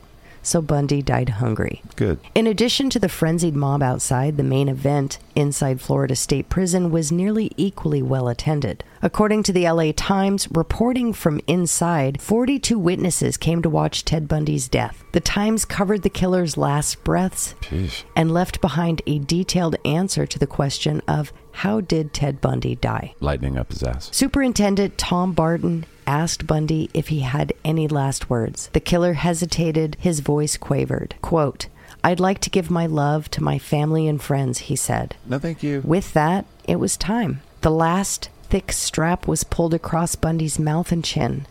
The metal skull cap was then bolted in place, its heavy black veil falling in front of the condemned man's face.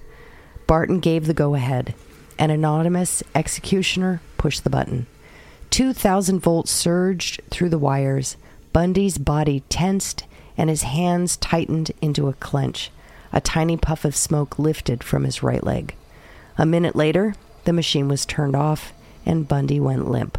A paramedic opened the blue shirt and listened for a heartbeat. A second doctor aimed light into his eyes, and at 7:16 a.m., Theodore Robert Bundy, one of the most active killers of all time, was pronounced dead. Fucking good. After Ted Bundy's execution, his brain was removed in the name of science, in the hopes that any glaring abnormalities could be found that indicated what caused such violent behavior. Researchers examined the organ thoroughly. Injuries to the brain have indeed been found by some researchers to cause criminality.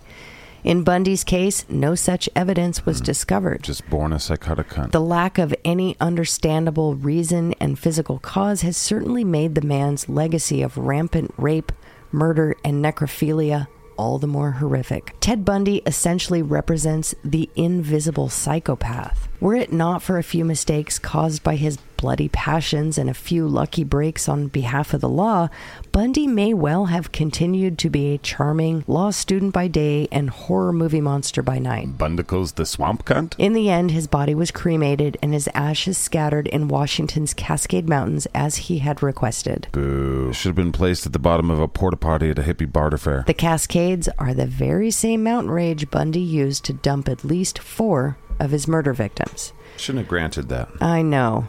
Since then, Bundy has been the inspiration for countless horror films, true crime books, documentaries, and decades later, humanity is still collectively trying to understand how a seemingly normal, handsome man with a decent upbringing could have been so violent, gruesome, and indifferent. And that concludes our Ted Bundy. Bundicles. Bundicles. Let's take a look at the dipshit meter, shall we? Yes. Ted Bundy's dipshit meter. Yeah. Okay, so Ted Bundy, what a goddamn piece of shit. Crazy, crazy story. Yeah. So much to this story. And Yeah. the guy was fucking nuts. Yes, beyond. I mean, what a danger. Like, we have scary our nuts. danger meter, Yeah. and let's go into it. So, brutality. After much deliberation, 5.0. Mm-hmm. He's shoving things inside women while they're, Yep. couldn't be more brutal than that. No. At one point, part of my score for brutality was that incident where he bashed that girl over the head, knocked her out, put her in the trunk of his car, and drove her for an hour and a half before he found a place where he could take her out and then kill her. Yeah. That hour and a half for that woman with the pain and the fear had to be just torture. Yeah. And then not to mention, the young girl, the teenager that he kept for 12 hours. Mm-hmm. I couldn't even imagine what he did with her. 5.0. Yeah. He's our highest there. Yeah. Now let's talk cruelty. This one's a 4.5. Yeah. And not quite. We've seen a bit more cruel when it comes to, keeping him alive for days or weeks Torture. or months. And, Torture, yeah. But very cruel in the way he did things, even though he was Absolutely. quick about it. Well, and not just with his killings. If we think back to the girlfriend that Oh, yeah. he went and made fall in love with him out of spite, and then the moment she said yes, he dumped her, that's cruel. Very. And the attempted murder of his longtime girlfriend, Elizabeth. Yeah, just by Closing smoking her out. and her child was in that house. Yeah. So just insane. 4.5. Now let's talk the criminal mind. He was pretty bright. Yeah. Give him a 4.5. Yeah. He went to law school and he studied psychology. He's a danger all the way across he the moved board. from state to state to cover his He tracks made and friends to throw with- shit off. He made friends in the very early days with high political figures. Mm-hmm. He covered his tracks by helping in the emergency services department. Very clever. Counseling, he was counseling answering. Yeah. suicide prevention and stuff. Yeah. The irony of this guy's life. I know, it's just crazy. Plus, he went state to state to cover his tracks. Mm-hmm. He was also found to stage crime scenes, so it would throw the investigators off. So the guy wasn't stupid. Not when it came to covering his tracks. Yeah. He was also really good at Trivial Pursuit. Yeah. I don't know. All right, now let's talk depravity. Dude. Yeah. 5.0. Way up there. Amongst Fucking the worst ridiculous. I've ever heard. Yeah. He's up there. He's 5.0. So he enjoyed higher to watching go. his victims decompose. He came back and had sex with them. Yeah, he washed their hair. After weeks. He put makeup on their decomposing faces. He cut off their heads and took them home and had sex with their heads. Yeah, I didn't know that about Ted Bundy. None of this knowledge was known by me before this. Well, I had heard something about that before I started all of this research, but I wasn't sure. When you think of media sensationalism and rumor and all that, I thought maybe it was that.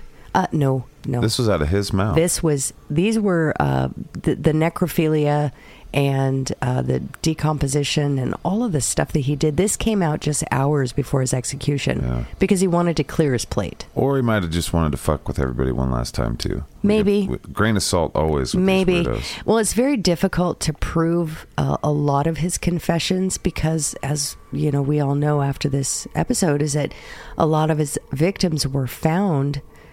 They were just bones. So, it was really difficult to tell what he did to them prior to their deaths, except for the ones that were found, like the mummified remains. And there were some that were days dead, like the frozen woman in Colorado. And we chose not to do the confessions completely here. Yeah. There's probably a much. whole nother episode there. Exactly. But after these two, it probably makes sense to not. And you guys heard some of the confessions. That's how we learned some of this stuff. Well, but and there's just more and more of this crap. And I put I tried to pepper his confessions throughout this both episodes. So I added that information in with each victim. Yeah. And we got a pretty good picture of how fucking wackadoodle this guy was. Insane. So now let's talk. The number of victims is pretty high for the danger meter. Right. We give him a 5.0. Yeah. And that's because he killed 30 that were... He confessed to 30. 30. But people speculate up to 100 or more. Including the FBI, the investigators, they speculate up to... They're thinking closer to 100. Right. Just because of his cycle, the way he did things, they were so close together. He did escalate as time went on, but he never fell short of that 3-month mark, I don't think. And there were months in there where there was no activity, and that's not like him. Right. Criminal this psychologists, is a sexual, yeah. Criminal psychologists state that it's unlikely that they stop, even take a break for a while. So let's look at this. He's got 3 of our highest marks, and 2 where he's just 1 or 2 ticks away from being the highest marks. He has taken the biggest dipshit throne away from Albert Fish. It's a 4.8. Albert Fish is a 4.5. And so number 1 of all time on the dipshit files. I had no idea that Ted Bundy would have done this. Well, and this is by a little bit. I mean, this is by 0.3, which again, I mean, this is and what we're doing. You have to be a really big piece of shit to do what he did. So, fuck. Well, even just a quick internet search of the top 10 serial killers or most dangerous or whatever. Just look it up. Well, he's at the top. I mean, this of is all of them. This is everything terrible about a monster. Yeah. But he's just in a human form. Right. As long as it could have been worse if he was a dictator, because then he would have got to do this en masse. But right. This is pretty much as bad as could be. Okay, let's talk about notoriety, our notoriety scale. So the way we do notoriety, this is another one that was surprising to me, because a lot of these don't have notoriety all the time before the trial or just gets lost in the world. But we have our before the trial, and this is all on the scale of 0 to 5. After the trial, once they've been caught, and then the infamy afterwards. And these are all very high as well. Yeah, absolutely. So before the trial, you gave him a 4.5. I did. Because it just shocked the fucking, at least the West. Well, these disappearances, these women were just vanishing. And throughout time, their bodies were being discovered, but these women were literally disappearing off the face of the earth. Yeah. And other states had heard about it, and they're like, fuck, I'm cutting my hair different. Right. I'm imagining. It was just crazy. So there was a lot of fear, and it was a slow burn because the police withheld information from the public for quite some time, specifically in Washington. And I guess they did in Utah as well. But as time went on and this information was released, prior to them knowing it was Ted Bundy who'd done these things, people were getting scared. Yeah. Because it wasn't just college students. He was going after people's kids. Right. And it was getting more and more scary for the general public. So we gave him a 4.5 because the public devastation was high. Without knowing the details. Without even knowing what he had done. So after the trial, you gave him a 5. And obviously so, because once people figured out what he had done and how much he had done that, 5.0. Well, and even still, after the trial, the public, when the FBI, none of these, and the investigators, nobody really knew the depth and truth to what he did until 9 years later. It was 9 years later. It wasn't until right before he was executed that he came clean. And we still don't really know. And we still don't know. We know a fraction of it for sure. Yeah. So 5.0 for that. And then the infamy. He's pretty much the most famous serial killer of all time. Up at the top, 5.0 again. And so he's our 4.83. Gets a 4.83 for that. Yeah. So he is the most dangerous and the most famous serial killer of all time. Yeah. Well, I should have known that going into this now that I'm saying that out loud, but not really being interested in knowing that kind of thing before. It's very obvious why he is the most famous, because he is the most dangerous so far. He really was. I mean, from the very beginning, his innocuous appearance, his perceived intelligence, his supposed gentle, kind nature, and his respectable approach to people, all of these things made him the ultimate predator. Yeah. Because there were no signs. People close to him, nobody knew. Everyone was shocked. He had Elizabeth Clover completely snowed. Yeah. Even though she was finding weird shit, he was obviously a good liar. Charismatic. Yeah. So just very, very dangerous human. And he doesn't need to be here anymore. And I'm glad he left years ago. Yeah. Glad he's no longer here. Absolutely. So a 4.8 as far as danger and a 4.83 as far as notoriety. He is the top dipshit in our files so far. All right, let's finish this off with a little bit of a conclusion. Who do our dipshits think of today's dipshit? Okay, so what I came away with was the most depraved person that, I mean, he and Albert Fish are just fighting. Yeah. Really, once you go eating people or fucking dead people, Right. it's really difficult to figure out who's worse. Yeah. At that point, something has broken in your brain beyond any semblance of repair. Just listening to it makes me want to get the friendly friends out every 5 seconds. Right. So that's how that goes. Well, in this 2-part episode of the Dipshit Files, I took a bit of a different approach to this. And my initial attempt at writing this was going to be to try and just cover the facts of the case. But in the process of this, there are so many podcast episodes and documentaries out there that touch on the victims and give all of the attention to the killer. Yeah. And I kind of wanted to take some of that attention away. I wanted to take some of the impact away from Ted Bundy and Bundicles, and kind of introduce our listeners to the victims and bring them a little closer to understanding who these people were. Oftentimes we forget about the victims. Yeah, it was very interesting to hear about their lives and just how devastating it was that he managed to enter their lives. Right. So I kind of wanted to honor the victims and with as much information as I could find. And some of them, there wasn't a lot. Right. But I did my best. You did great. That was fuck. Thank you. I had no idea about a lot of that stuff. And now I wish I didn't, but I appreciate you for giving us the choice there. You know, one thing that I looked at, where I thought of while we were doing this, was that the police looking at a runaway situation, and I'm sure that there's a reason for it. I'm sure it happens constantly. And I remember with Time Suck, we looked into that a lot too. But Ted Bundy, the way he was and how smart he was, it must have worked to his benefit. He had to have known. And he was working it, Right. It's just, it's a crazy kind of thing where you're trying to do good and you're trying to, basically not waste police resources. Right. And it just, there's a guy out there like, keep doing that. Right. Well, it does kind of make me wonder how many missing person cases in this basically demographic, these young women, how many of them at that time were actually runaways? And I don't know that information. I probably could have dug and found it.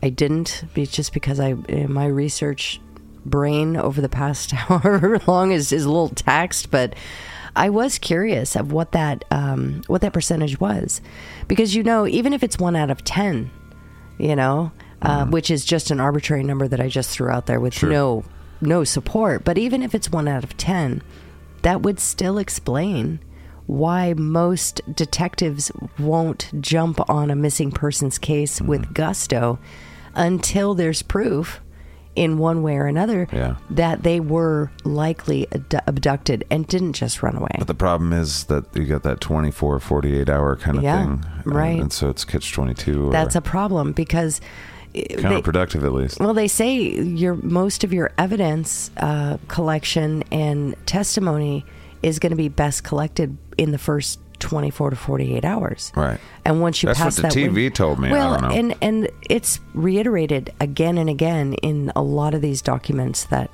when I'm researching this stuff. So I have a feeling that is true.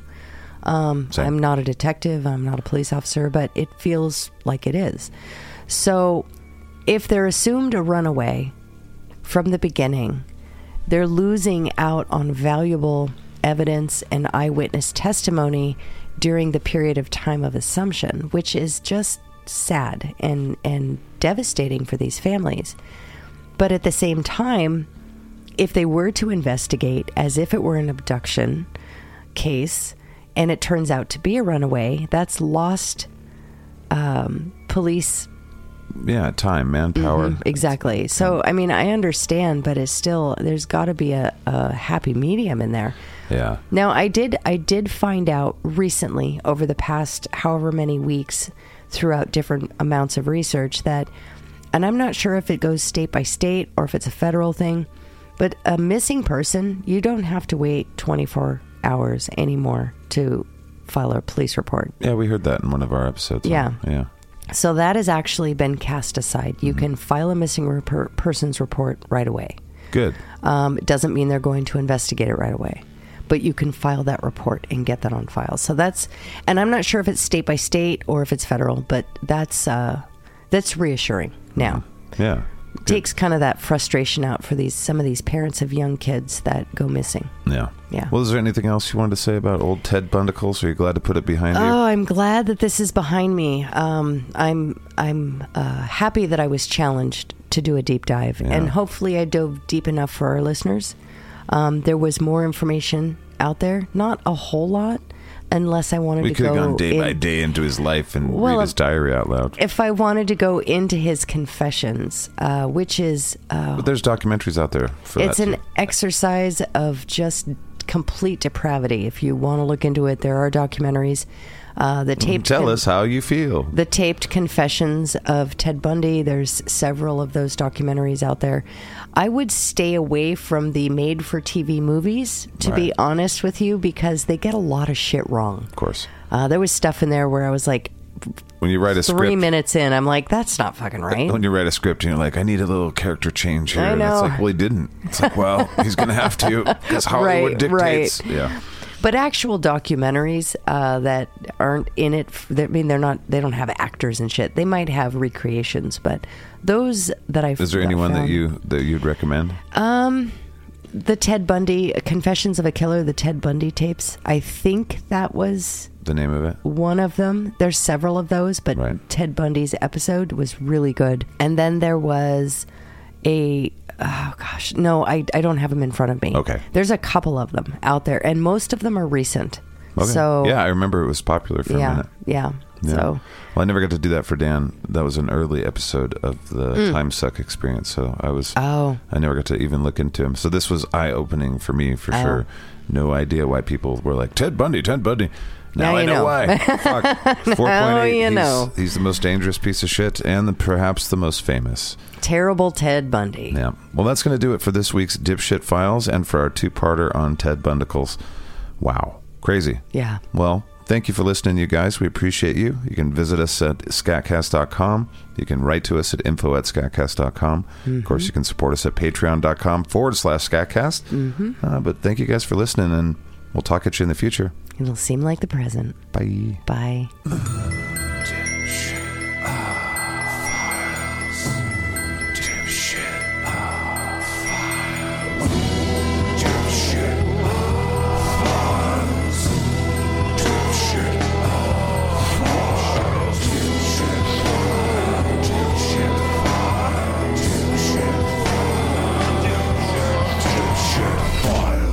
Dipshit Files. Bing.